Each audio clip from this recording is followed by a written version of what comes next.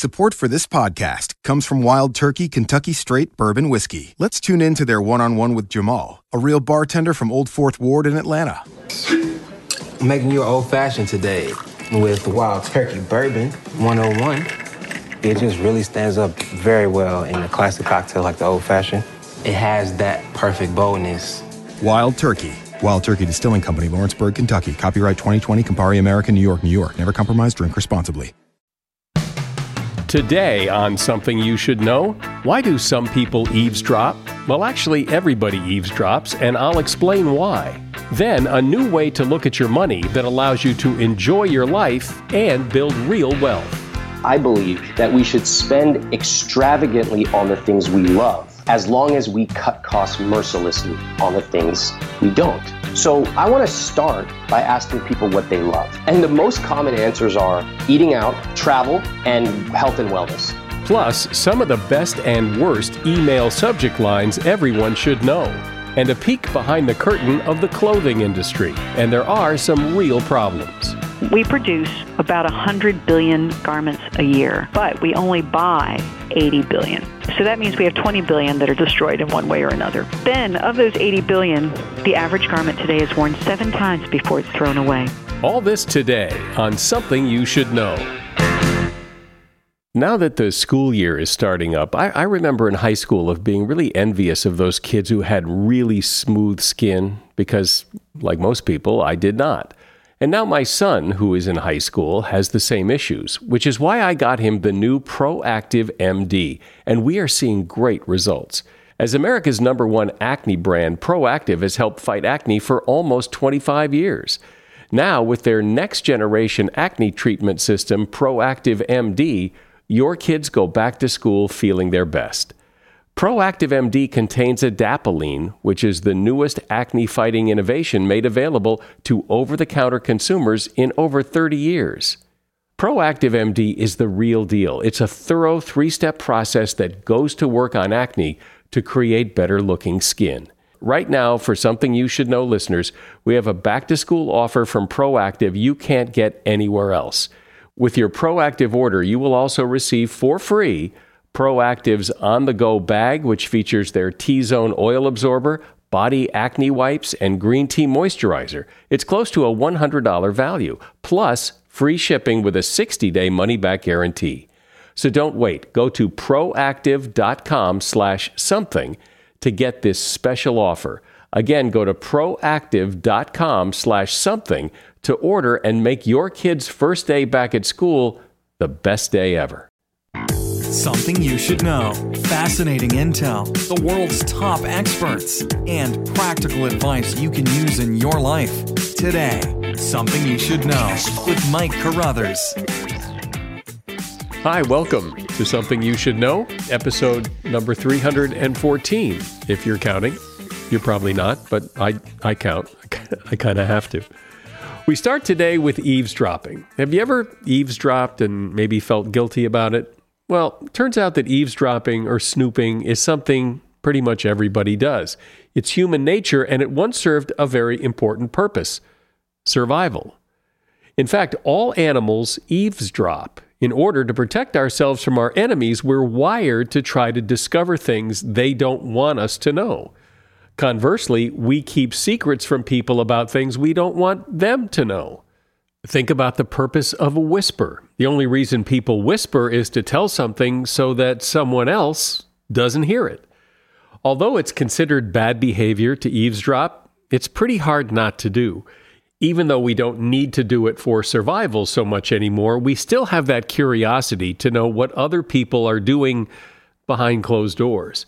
We satisfy that desire today with things like reality TV, social media. All of those things tap into our biologically driven need to peek into other people's lives. And that is something you should know.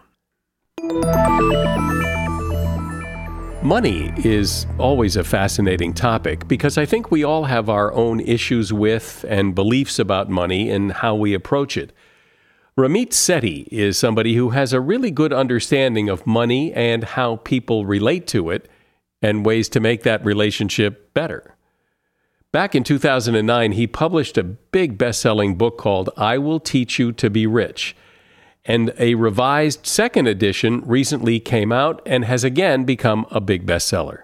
I think because his advice is different from most advice you hear about money, he has a really refreshing way to look at it and will make you feel less guilty about how you spend your money. Hi, Ramit. Welcome. Thanks for having me.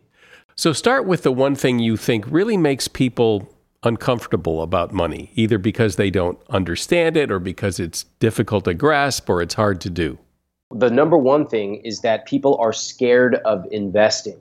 And right now, I can tell you there's tons of people listening saying, yeah, investing feels like gambling to me. And what people don't understand is that if you save money, that's a good thing. Give yourself a pat on the back. But your money is still losing money every day it's in your savings account. And the way to true wealth is not winning the lottery or some insurance settlement. It's actually simple, low-cost investing. It's not that hard. It's pretty straightforward. We can talk about it, but it's not gambling. And so I want everyone to be able to take their own wealth and their own money into their own hands. And the way you do that is by investing. In what? Okay, let's talk about what most people think. When they think about investing, what do? They think there's some massive computer screen in front of them with all these green things rolling by, PE ratios. That's nonsense. That's what people put in movies. You don't need to have those screens. In fact, you don't need to spend more than an hour a month on your money. You shouldn't, because the more time you spend looking at the stock market, you're going to lose money. The way that you invest is to pick a simple, low-cost target date fund. And you basically, let me tell you how it works. If you go to a typical low-cost company, all you need to know is how old you are. That's it. People think investing is about picking stocks, but it's not. What you want to do is you want to pick something called a target date fund. And a target date fund, I'll tell you why it's special. Number one, it's one fund that automatically includes stocks, bonds, all that stuff. So you don't have to sit there and pick it out. And it's a good thing because most individual investors are not very good at that. The second thing that's really powerful is that as you get older, it automatically rebalances. It becomes a little bit more conservative. And that means that as you get older, your money stays safer. This is a really, really simple way to invest. And all it means is you set it up automatically every month. Money comes out of your paycheck. It goes into your investment account. Boom. Your money will start to accumulate and grow and grow. And that's where the magic of compounding comes in. And where do you get these funds? Okay, you can find these at any fund company. So I invest through Vanguard. I don't have any association with them. But any of these great companies, Fidelity, Schwab, they all have them. But let me tell you why most people don't know about these. So if you go outside and look at a billboard, you're going to see these nonsense advertising that say things like, be better than average. And this really hits home with Americans because in our relationships, we want to be better than average. At work, we want to be better than average. But in investing, average is absolutely perfect. That's exactly where you want to be. So what happens with the typical American is that they absorb these messages that, oh, I really need to pay some guy to look after my money. And what we don't realize is there's a lot of secret things that Wall Street bundles in that they hide from the average investor. I'll give you one number that most people don't know. Did you know that if you pay someone to manage your money, let's say you pay a 1% fee. Well, that doesn't sound like a lot. 1% for me to not have to worry about it. Some guy takes care of it.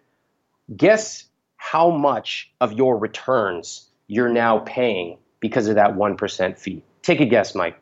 Oh, I have no idea. 28% of your returns. What? 28% of your returns are now going to someone's pocket. Why would you pay that?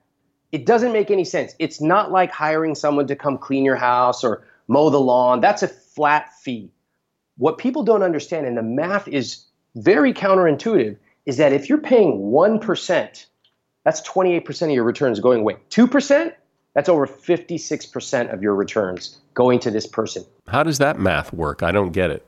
Exactly. So you think, oh, 1%, that's not that much. But you have to remember, it compounds over time. But here's the basic gist of it. You pay 1% and you say, oh, I have $1 $1,000. So I'm paying 1%. That's not that much. But remember, your money is growing over time. You keep contributing, and it's 1% of all assets under management. So as your money grows, they continue to take 1%, and that money compounds over time. It becomes bigger and bigger. You want to use compounding to your advantage, not to some financial advisor's advantage. So here's what I'm saying. Most people who complain about money have never spent one weekend reading a good book about personal finance. I want people to take this seriously. I want you to read a good book, and I want you to realize you can take control of most of the finances in your life. So let's talk about more of the day-to-day stuff, I think, that gets people in trouble, credit cards and bill paying and saving and all that, and where people go wrong. First of all, I just want to say that I have a pretty realistic approach to money. I think you should use credit cards. I don't agree with some of the popular advice out there that credit cards are evil and you should stop using them. Guess what? If you use credit cards and you use them wisely, you get massive returns, rewards like free hotels, free flights, etc. But the critical thing is you need to use them wisely. So everyone already knows that they should pay off their credit card debt. That's a given. And yet they don't. Why is that? Because the credit cards, number one, are engineered to get us to spend more. And number two, we don't understand the math behind it. So step number one is you want to make sure that you have the right accounts. That means the right bank accounts and the right credit cards. So let me get a little bit specific here. I think many people use the same bank accounts they used when their parents opened an account for them. There are a lot better accounts these days. They offer better interest rates. They let you withdraw from any ATM with no fees. Then with your credit cards, there are great credit cards that offer you amazing rewards. We're talking about 2% cash back. We're talking about amazing travel rewards. Get them. And then the third, and this is really important, you need to automate your payments. So what happens with a lot of people is they don't want to give up control. So what they do is they get these bills at the end of the month, and because they don't have a spending plan in place, they sort of get all these bills, they shrug, and they go, oh, I guess I spent that much. And that is how they start to get on this hamster wheel of debt. I can talk about how to pay off debt, and I can share some pretty interesting psychological findings about people in debt, but those are the three components. Get the right bank account, get the right credit cards, and automate your payments. All right, talk about debt and the problems people have with it. Okay, if you ask people who are in debt, for everybody listening right now, if you've got any sort of debt, if I asked you how much do you owe, guess what percentage of people don't even know the answer to that? I know that. That's got to be really high. It's got to be almost everybody. You're right. It's over 90%. Now, I ask a second question. What is the date that your debt will be paid off? Almost nobody knows the answer to that. But if you have debt, it's not the end of the world. Okay, I've talked to people who have $3,000 of debt. I've talked to people who have $250,000 of debt. It's not the end of the world. You absolutely can make a plan to pay it off. But you should know the exact month and year your debt will be paid off. That means that you have a debt payoff plan. It means that you know exactly how much money you're contributing, and it means that you've automated it. And just think of the relief. Once you know that date, it could be 2 years in the future, 2 months, 5 years, but at least you know it's happening. And what is amazing about that is once people make a plan, they start to become pretty aggressive about it. For example, if you have student loans and you pay an extra $100 a month, you can often cut that down by years. Okay, people don't understand this because it's just this murky number in the back of their head. So make a debt payoff plan if you've got it.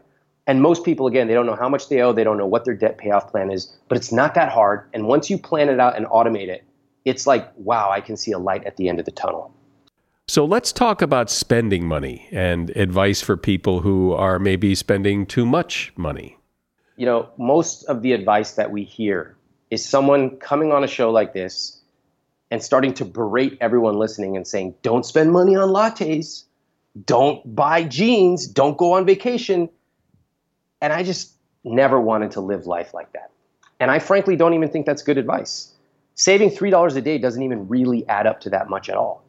What matters and what is more important is getting those 5 to 10 big wins in life right.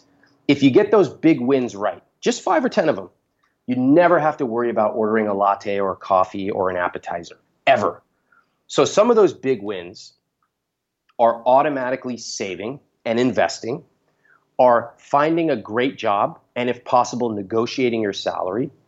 I think if you're in a relationship, finding a relationship with the right person is a huge financial big win. Sounds counterintuitive, but it's one of the most important determinants of your financial health. So if you get these 5 to 10 right, you don't need to worry about $3 expenses here and there. And that's the difference in how you approach money once you integrate your psychology versus just this random advice that you see on the news all the time. I got to say, it drives me nuts. That's why I'm really happy to be able to be here and share this different perspective. Well, it's great, and it's kind of fun and empowering to talk about money this way. Ramit Sethi is my guest. He is author of the book, I Will Teach You to Be Rich, the revised second edition. We have a special message from Dell. They're offering you massive discounts on the best XPS and Alienware computers with Intel Core processors for Black Friday. You're getting early access to a curated selection of premium tech like Samsung TVs. Plus, there's free shipping on everything. Yes, everything. Whether it's for work, school, or fun, Dell has you covered. Call 800-BUY-DELL or go to Dell.com/Black Friday for up to $400 off. That's 800-BUY-DELL. Support for this podcast comes from Pluto TV. Need an escape? Drop into Pluto TV for a world of free TV. Stream hundreds of channels and thousands of movies and shows all for free. Yeah, free. No subscriptions, no fees. Imagine 24/7 channels of Narcos, CSI, Star Trek, Survivor, and everything else from hit movies to binge-worthy TV shows, the latest news, live sports, comedy, and more. What are you waiting for? Download the free Pluto TV app for Android, iPhone, Roku, or Fire TV and start watching now. Pluto TV. Drop in. Watch free. So, Ramit, I think most people, when they think they're going to listen to somebody talk about financial advice, that the advice is going to be cut back, overall curtail your spending. And often it is that spending that got people in trouble, so it sort of rings true. But what you're saying is really it's not cut back everything. It's spend money on the things that make you happy and cut back on the things that you don't need to spend money on. Well, let me provide a different perspective on spending. Okay, Mike, let me ask you a question. What is something you love to spend money on? Not just like, but love. So my boys love hockey. They play hockey. So I love spending money on them on hockey things. Perfect. Okay, this is amazing. Now, one last question here. If you could quadruple the amount that you spend on your kids for hockey or anything else, what would it look like? Oh, I don't know. Go to more NHL games, travel to other NHL games, get them some great coaches to improve their game, I guess, that kind of stuff. Okay, first of all, I just want to point out a couple things, and I want everyone listening to follow along. Mike, thanks for having the courage to answer that question. Notice that you were a little uncomfortable answering the quadruple question. Why is that? Because most people have never thought about spending more on the things they love. Most people have only been told to cut back on everything. If I asked you right now, Mike, what do you spend too much on? What should you cut back on? You would have 50 answers for me. Coffee, this, that, my car, my house, whatever. But when I ask people, what do you love spending on? They all have an answer. And then I ask them this question about what I call a money dial. What if you turned that dial up 2x, 4x, 10x? Nobody's ever thought about it. But the answer, I love what you said about taking your kids to an NHL game. Maybe you would do a meet and greet behind the scenes with the greatest hockey player of all time.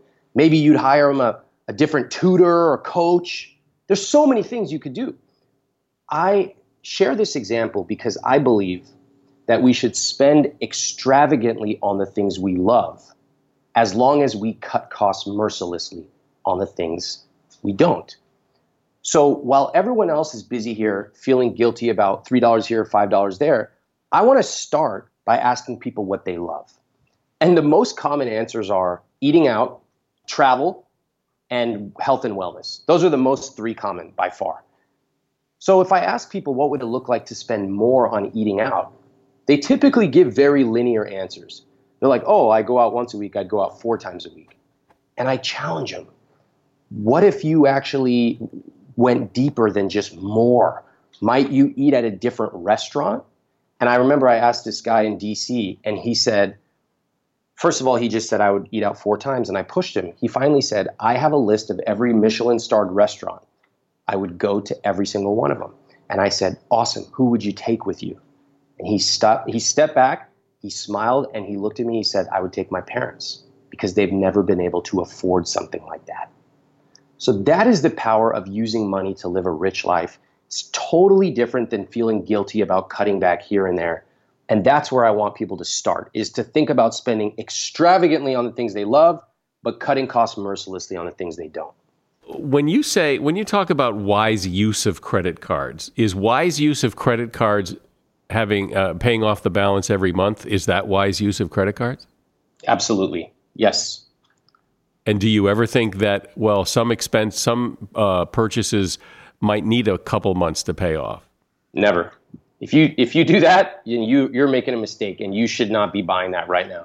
I'm generally very generous with people when it comes to their financial management, but I'm a stickler for a couple things. If you can't afford to pay off your credit card debt this month, then you need to not buy that. But some people will have, car expenses because their car broke and they can't pay it all off this month, but they need their car, so it might take them a couple of months to pay it off. Well, that's different. So first of all, that's an accident. That's something that was not predictable up front. But given enough time, almost all of these unexpected expenses are predictable. I'll give you an example. I used to get parking tickets. And to me, I was like, oh man, this parking ticket came out of nowhere. But when I looked at a year and a half of expenses, they were actually pretty predictable. Every few months, I got a parking ticket. So I created a sub-savings account, which everybody can do. And you can start to put money away. And you can put them away for things like, car repair. You can also put them away for things like Christmas gifts that you know are going to come up in December, or vacation. So when you go on vacation, suddenly you've got this money set aside. Well, I heard somebody once say, and I really think this is true, that people have that emergency car expense or that emergency something goes wrong with the water heater thing. And yes, you can't plan for those, except that if you look back at your expenses, something always happens. You may not be able to tell exactly what's going to happen, but something always happens, and you need to plan for that. And that makes a lot of sense to me. Me too. And I have to say, I have a lot of empathy for people who always feel like they're trying their best and then something comes up. And I can understand, especially if you've got an old car or you live in a place that's constantly breaking down. I completely understand that. The answer, though, is not to just keep trying to put a Band-Aid on it. The answer is to step back and realize, wow, I might need to play a totally different game. And that game means I need to make a plan, set an emergency fund up, automate it, and then if I have to use it, I'm set. That way I don't fall 2 steps behind when something comes up, because it always will. Well, it's kind of refreshing to hear this advice, because you're really coming at it from a different perspective rather than the usual, stop spending money here, don't waste money on that, cut back on everything. You're saying, spend money on the things you like and don't waste money on the things you don't. And it makes perfect sense, and I think people need to hear that. Thank you. Thank you for saying that. And that is exactly how I feel. I think when you ask most people, what are the first words that come to mind when you think of money? They will almost always say the same things. Shame, guilt, embarrassment, and is it too late? These are super common. Every single one of them is negative. What I like to hear people say after they read my book is calm, cool, collected, I have a plan, and I'm living a rich life. And what I love about this concept is if your rich life is sitting front row at a hockey game, or if it's buying a really nice leather jacket, or eating out at an amazing restaurant once a month, once a week for that matter, Great. Be my guest. I'll show you how to do it. And I think that there's too much judgment in the personal finance world. I think that honestly, people want to spend money on the things they love.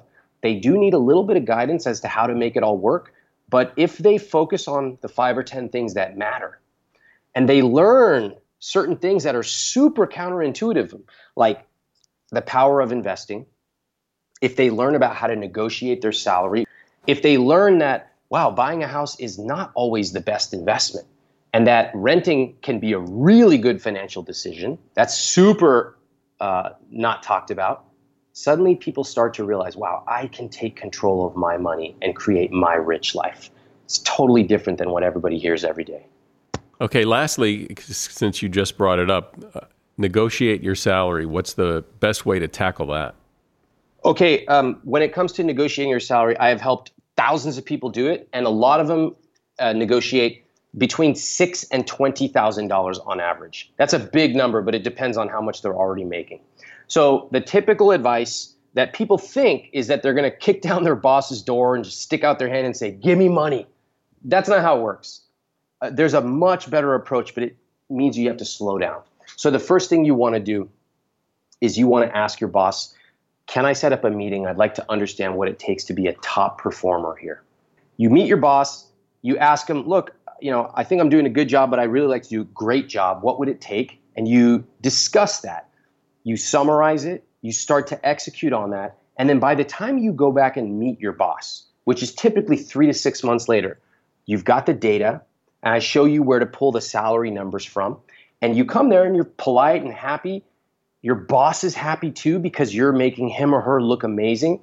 You pull, like theatrically, you pull these papers out of your briefcase or your bag. It's called the briefcase technique. And you show them, this is what I've done. This is what people in my role are typically paid. I'd like to discuss a compensation adjustment. And notice that there's no surprise because your boss already knows this is coming. Now, I'm simplifying the whole thing here, but what you can find is that most people are underpaid by thousands.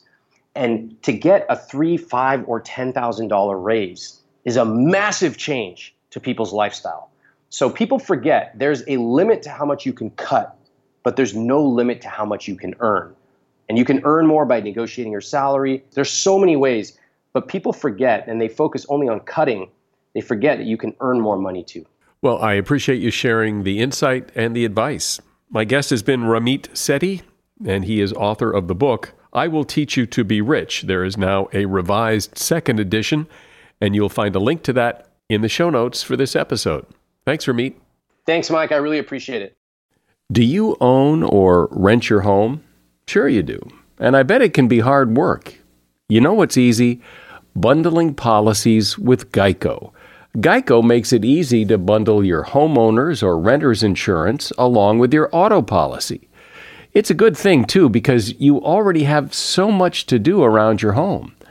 Go to geico.com to get a quote and see how much you could save. It's Geico Easy. Visit geico.com today. That's geico.com. Hey, I'm Kat Lasso. I'm Xavier Jernigan. And I'm Speedy Morman. And together, we're the hosts of Spotify's new morning show, The Get Up. Every day, we're bringing you the biggest news stories and pop culture headlines. Ooh, and the conversations you need to be in on. Okay. Don't worry, if you're not a morning person, we're doing the work for you. So just search The Get Up, hit play, and listen up for everything you need to know. With a playlist made just for you. Listen now for free, only on Spotify. Unless you just stepped out of the shower or you're relaxing on a nude beach somewhere, you're most likely wearing clothes. Everyone wears clothes. Fashion is a big business. Yet there are some problems with that business. I'm sure you've heard about sweatshops where a lot of clothes are made in horrible conditions and people make very little money. And that's just one issue. The clothes we wear and wash and throw away also have an impact on the environment, and I suspect most people don't really know about it. Dana Thomas is a writer who has served as cultural and fashion correspondent for Newsweek. She is a contributor to the New York Times Style section, and she's author of a book called Fashionopolis: The Price of Fast Fashion and the Future of Clothes. Hi, Dana. Thanks for having me. It's great to be here. So talk about what you found when you peeked behind the curtain of the clothing business. We produce about 100 billion items, garments a year, but we only buy 80 billion. So that means we have 20 billion that are just sort of left over and destroyed in one way or another, whether it's thrown away, burned, incinerated, whatever. And then of those 80 billion, the average garment today is worn 7 times before it's thrown away. And in China, I've heard it's as little as 3 times. And when we do wear them, the way we wash them releases microfibers. We have way too much polyester in our clothes. Polyester is basically plastic, and 60% of our clothes are made of polyester today because it's cheap and because it's light, which means that you can ship it easily too. And polyester releases microfibers when we wash them, and we wash our clothes way too much. And now we have microfibers in our water systems and in fish that we eat and in the ice in Antarctica. Polyester never biodegrades. Polyester is like plastic. It's made of petroleum, which we pump out of the ground. It's a horribly environmentally damaging product, and yet 60% of our closet has polyester in it, our wardrobe. We have to start thinking more carefully and more thoughtfully about our clothes. We have to look into how they're made, why they are so inexpensive, how long we wear them, and how we discard them. If 20% of the 100 billion garments that are manufactured every year go unsold, why? What happens to them? Why aren't they being sold? That's that old business model of the economies of scale, that it's cheaper to make 100 than it is to make 80, so we make 100 and we throw 20 away. It's a crazy model that's so wasteful, and it's ruled business for eons, since the birth of the Industrial Revolution 250 years ago, essentially. So that's one of the things that we sort of need to rethink. Maybe we should be making to order. Maybe we should go back to those pre-industrial revolution ways of thinking and consuming and shopping, where when you need something, it's made for you. Back before the Industrial Revolution, you went to your dressmaker and you're like, I need a new dress. Or you went to your tailor and said, I need a suit. And then it was made. So we can do that now if we meld this with the digital age through the internet, where you go online and you order something and then it's made once you've ordered it. And you can do this on a global scale at a retailer like Moda Operandi, where you're ordering from Marc Jacobs and you put in your order 6 months in advance and then they make the clothes based on those orders. Or you can order it from a place like Alabama Channon in Florence, Alabama, where you see a dress online on her website, you order it, and she has it made by a local seamstress and shipped directly to you within 7 to 10 days. Now, these clothes do cost more, but they should cost more. One of the great aha moment was when I was reading a piece from 1940 in the New Yorker talking about Hattie Carnegie, the wonderful New York retailer. And during the Depression, she had a line of clothing for the middle market consumer called Spectator Sport. Raymond Chandler called it the Secretary Special because it's what secretaries could afford to buy during the Depression. And those suits and dresses cost $19.99. That's the same price we pay today in Zara and H&M. Not $19.99, scaled based on inflation and real prices and blah. No, it still costs $19.99, which is what we were paying at the height of the worst economic situation in the history of our country. So if the price of clothes hasn't gone up in almost 100 years, it shows that they've really dropped to a point that makes them throwawayable, that we don't invest in them financially, so therefore we don't invest in them emotionally. And we should be paying more for our clothes and caring for them and caring about them more. Something I've always wondered about is when you go into a department store and you see clothes in the men's section, right? And the next day you could go into that same department and all the clothes you saw the day before are gone. And now the new stuff is in, the new fall fashions or whatever are in, and the summer clothes are gone. Where did they go? Where do all those clothes go after the day when they switch everything? Well, they get incinerated, they get shredded, they get put in outlets, they get marked down and marked down and marked down again. I remember I went to an outlet once and I saw something from a luxury brand company that and it had been started out at sort of like $1,000 and marked down to $500, then marked down to $250. I mean, each time it's like with a line through it and a new price on this price tag, this poor worn out price tag. And then from $250 down to $125, and then $125 down to $39.99. And there it was, sitting in a cardboard box on the floor of an outlet, and the box said, anything in here, $15. And it had started out at $1,000. Now, if that company could still make money on that item at $15, that shows you what the profit markup was. So, that's where they go. They go to these, they just go, they get marked down, they get thrown away, they get burned, they wind up in landfill. What we need to think about is recycling them or recirculating them somehow, whether we swap clothes with our friends, we resell them, we give them to charity, though watch out for that because charity is overwashed too, or overwhelmed with donations as well. We can resell them on consignment in places like The Real. We can repair them, dye them. We take, when you have all those unmatching socks, we tie-dye them, and then they don't match anyway, but they look really cool. So you can give clothes a new life in many different ways.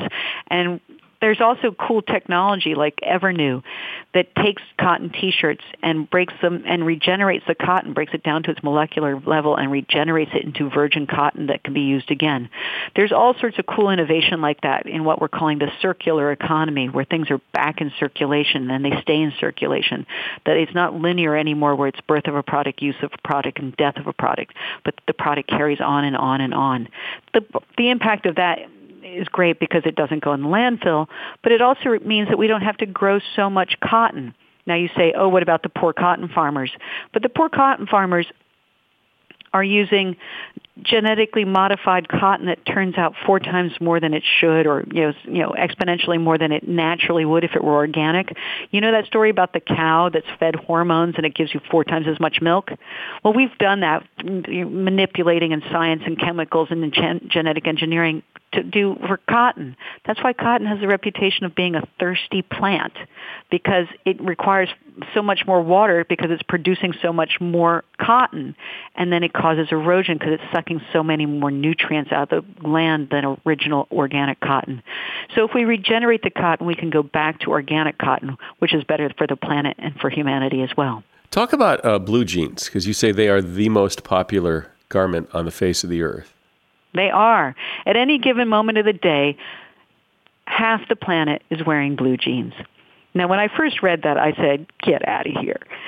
And then I found myself standing on a street corner, and I looked around me, and sure enough, half the people were wearing blue jeans. And then I was at the gate of an airplane, and I looked around me, and half the people were wearing blue jeans. And then I was giving a talk in a class, and I asked people to raise their hand who had either worn jeans that day or were wearing them right then. And more than half the hands went up. I'm like, right, it's true. It's really true.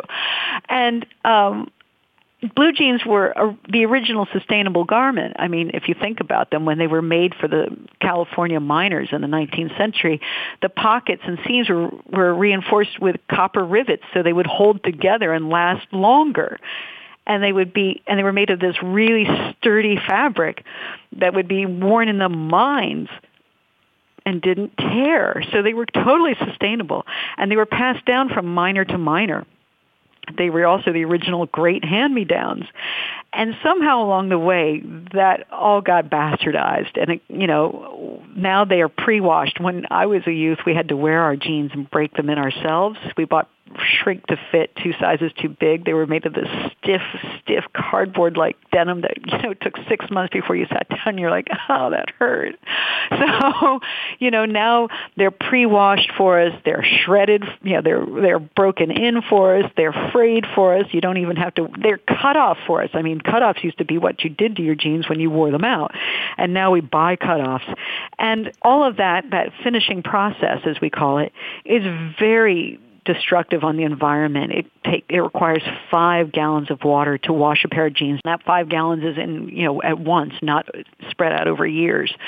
And I've been to sweatshops and factories where they're distressing the jeans and it's 100 degrees and there are fans blowing all the dust around and they're drilling and sanding and rasping by hand and not wearing masks and inhaling all the fibers and indigo dust, and it's just awful. Let's be frank. It's just awful. And they're being paid pennies. So the impact of jeans has traditionally been really terrible. But happily, there are companies like Genealogia that have invented a way to distress jeans with lasers in an air-conditioned, clean room from, by a computer person who is operating it, a bit like the dentist who steps outside the office when he's about to x-ray your teeth, and he goes behind in that little booth and does the x-ray. Well, that's what they do now to distress your jeans with lasers, and they have a vacuum that sucks it all up in an enclosed environment. Or they have a water system that uses 1 glass of water instead of 5 gallons, and then to wash the jeans. It's a super high-tech, sophisticated system. And then that water is recycled. And Levi's recently contracted this company, Genealogia, to finish all their jeans, and Levi's is the largest producer of jeans in the world. So we have hope. You've said a couple of things, suggestions to help solve the problem, like, you could order your clothes 6 months in advance and you pay more for them and get them 6 months later, or you could swap clothes with your friends. Well, I'm not going to be swapping clothes with my friends. I don't have those kind of friends. I mean, these suggestions may be wonderful, but I just don't think most people would do them. Teenagers are totally swapping clothes. They're completely into it. My daughter walks in the kitchen and I said, "What's that shirt? I don't know it." "Oh, it used to be Maya's. I gave Maya my sweater and she gave me her shirt." I'm like, "Oh, okay. Cool." So there's definitely a generational thing here. The millennials are also picking up really cool things, like they're starting to sew again. There's a rise of knitting circles and embroidery circles and sewing circles, which I love. And I recently met a woman getting on the bus to Shelter Island in New York City who was carrying a little spinning wheel. And I'm like, "What are you doing?" And she said, "I'm spinning my own wool, which I'm going to dye with my own indigo in my kitchen garden." I thought, oh, here's some crunchy granola hippie story. And it turns out she's in finance, works on Wall Street, and this is how she spends her weekends. I'm like, there's hope. And she was young and hip. I think after 30 years of the digital revolution and globalization, there's this young generation who wants to go back to a way of doing things that's slower and to craftsmanship, working and making things with our hands and not just staring at screens all the time and tapping and scrolling.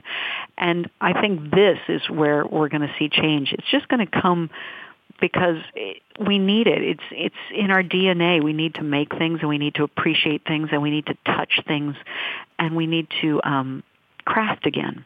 Comment, if you will, on the argument that, yes, people are paid, pennies to make clothes, but if you stop it, then they don't make anything. So at least they're making something. No.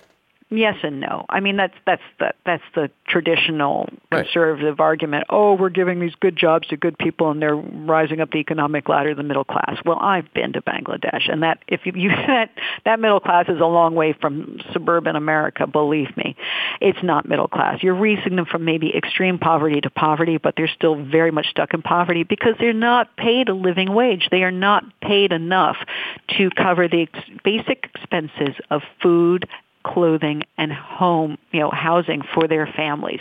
So they have to work 2 or 3 of these jobs to make ends meet. And they're stuck in these jobs. They can't get out because they are so cash strapped. So no, that's a lousy argument. Instead, coming up with things like the Genealogia machines, which I saw, the laser distressors, which I saw in Vietnam, you're creating better jobs, cleaner, safer jobs. They're not in sweatshops and factories that collapse. They're not in 100-degree warehouse with fans blowing the dust around and people not wearing masks and walking around in inches of black indigo water. They're working in air-conditioned environments that are clean and silent. They're given better skills. They're paid better because they're bigger, better jobs. And then we're creating other jobs in making the machines, building these buildings, all of that. So while we're getting rid of the crummy jobs, we're creating better jobs, cleaner jobs, and safer jobs. Nobody wants to work in a sweatshop, honestly. I mean, anyone who says that should go try it for a day, and then we can talk. My observation here is that with all the things troubling the world today, that this is not something that's really going to get most people's attention. Maybe some people will, weave their own clothes and trade clothes and all that. And that, you're attacking the fashion industry you're attacking seemingly industry and the capitalist way of doing business. And, you can wag your finger at it all day, but it is the way it is. So what do we do now? Well, we can change it through the power of the purse. We can not buy those clothes, and then it will change. I mean, the model is proving that it isn't necessarily a good economic model. One of the big companies in the fast fashion industry, Forever 21, who has sourced in sweatshops in downtown Los Angeles. It says it didn't know it was. They were being subcontracted. But, if you can't keep a hold of and follow your supply chain within city limits, you're not managing your company very well. And sure enough, they're teetering on bankruptcy. So it shows that even if you're paying super low prices to produce your clothes, you aren't necessarily going to be a winning company. And if you're overproducing to economies of scale, you're not going to necessarily be a great economic winner. You could also be teetering on bankruptcy. And it's because people will stop buying those clothes. And then what do you do with them all? Well, this whole idea of, thinking about maybe washing your clothes less. I mean, we do wash our clothes an awful lot. And I remember being in other places around the world and people were amazed. What, you wash, what? You're washing your clothes every day? What? Yes, it's true. Now, the CEO of Levi's, Chip Bergh, says you should never wash your jeans. There does come a point when your jeans are, so embedded with everything that they could probably walk out of the room on their own. When they get to that point, you should probably wash them. But at the same time, he's right that we shouldn't wash them after one or two wears. You can wear them for a week or two at least, and they'll be perfectly fine. A friend of mine from Jamaica said that they didn't wash their clothes so much. What they did when they got dirty, they put them out in the sun, and the sun cleaned them, which I thought was a really curious and probably an old-fashioned idea, like putting them out on the laundry line and just letting the air and the wind and the sun clean them. There are ways to clean your clothes without putting it on the long wash in hot water. And doing that, putting it on the long wash in hot water, beats up and breaks down your clothes and gives them a much shorter life. They wear out more easily. The man from Procter & Gamble that I talked to said, wash your clothes on the short cycle with cold water. He wants us to wash our clothes. That's his business. And he says if you do that, you're saving water, because it's a short cycle. You're saving electricity because it's a short cycle. You're saving electricity because you're not heating up the water. You're giving your clothes a longer life because you're not boiling them and spinning them to death. And he said it also releases less microfibers because it's not in hot water that releases them, and it's not a longer wash that releases them, and so we're getting less of the plastic microfibers from polyester in our water system. And he said, it's a win-win for everybody, even Procter & Gamble somehow. I'm not sure how, because if you just wash cold, short, simple as that, big impact. Well, this is interesting to me because this is a topic I didn't even know was a topic, and so I appreciate you shedding some light on it. My guest has been Dana Thomas, and she is author of the book Fashionopolis, The Price of Fast Fashion and the Future of Clothes. You'll find a link to that book at Amazon in the show notes. Thank you, Dana. My pleasure. My pleasure. Whether or not people bother to read and respond to your email depends a lot on what you put in the subject line. The people at Yesware did some interesting research. They powered through subject line data from more than 100 million emails sent by over 7,800 companies to uncover patterns of open and reply rates to email. Here are some of the things they found. Immediacy helps. A subject line that says, "Today's meeting," will more likely be read than if it says, "This week's meeting." Putting the phrase, "Can you chat?" in the subject line will lose about 98 out of 100 people who will never reply. The phrase "check in" the subject line works much better than "Can you chat?" The phrase "something of interest" in the subject line has a very low response rate, probably because it sounds pretty spammy. And the phrase "next steps" has a very high open and response rate, as does the phrase "follow up." The phrase "touching base" falls pretty flat, likely because it doesn't mean much and it's pretty vague. "Thank you" as a subject line is golden. It gets a high open rate and a high response rate. So thank you emails are well worth the time. And by the way, any subject line more than 5 words long is probably not good. Open and response rates fall dramatically for emails that have a subject line that's 5 words or longer. And that is something you should know. We are always looking for new listeners, and you can help by sharing this podcast with someone you know. I'm Mike Carruthers. Thanks for listening today to Something You Should Know.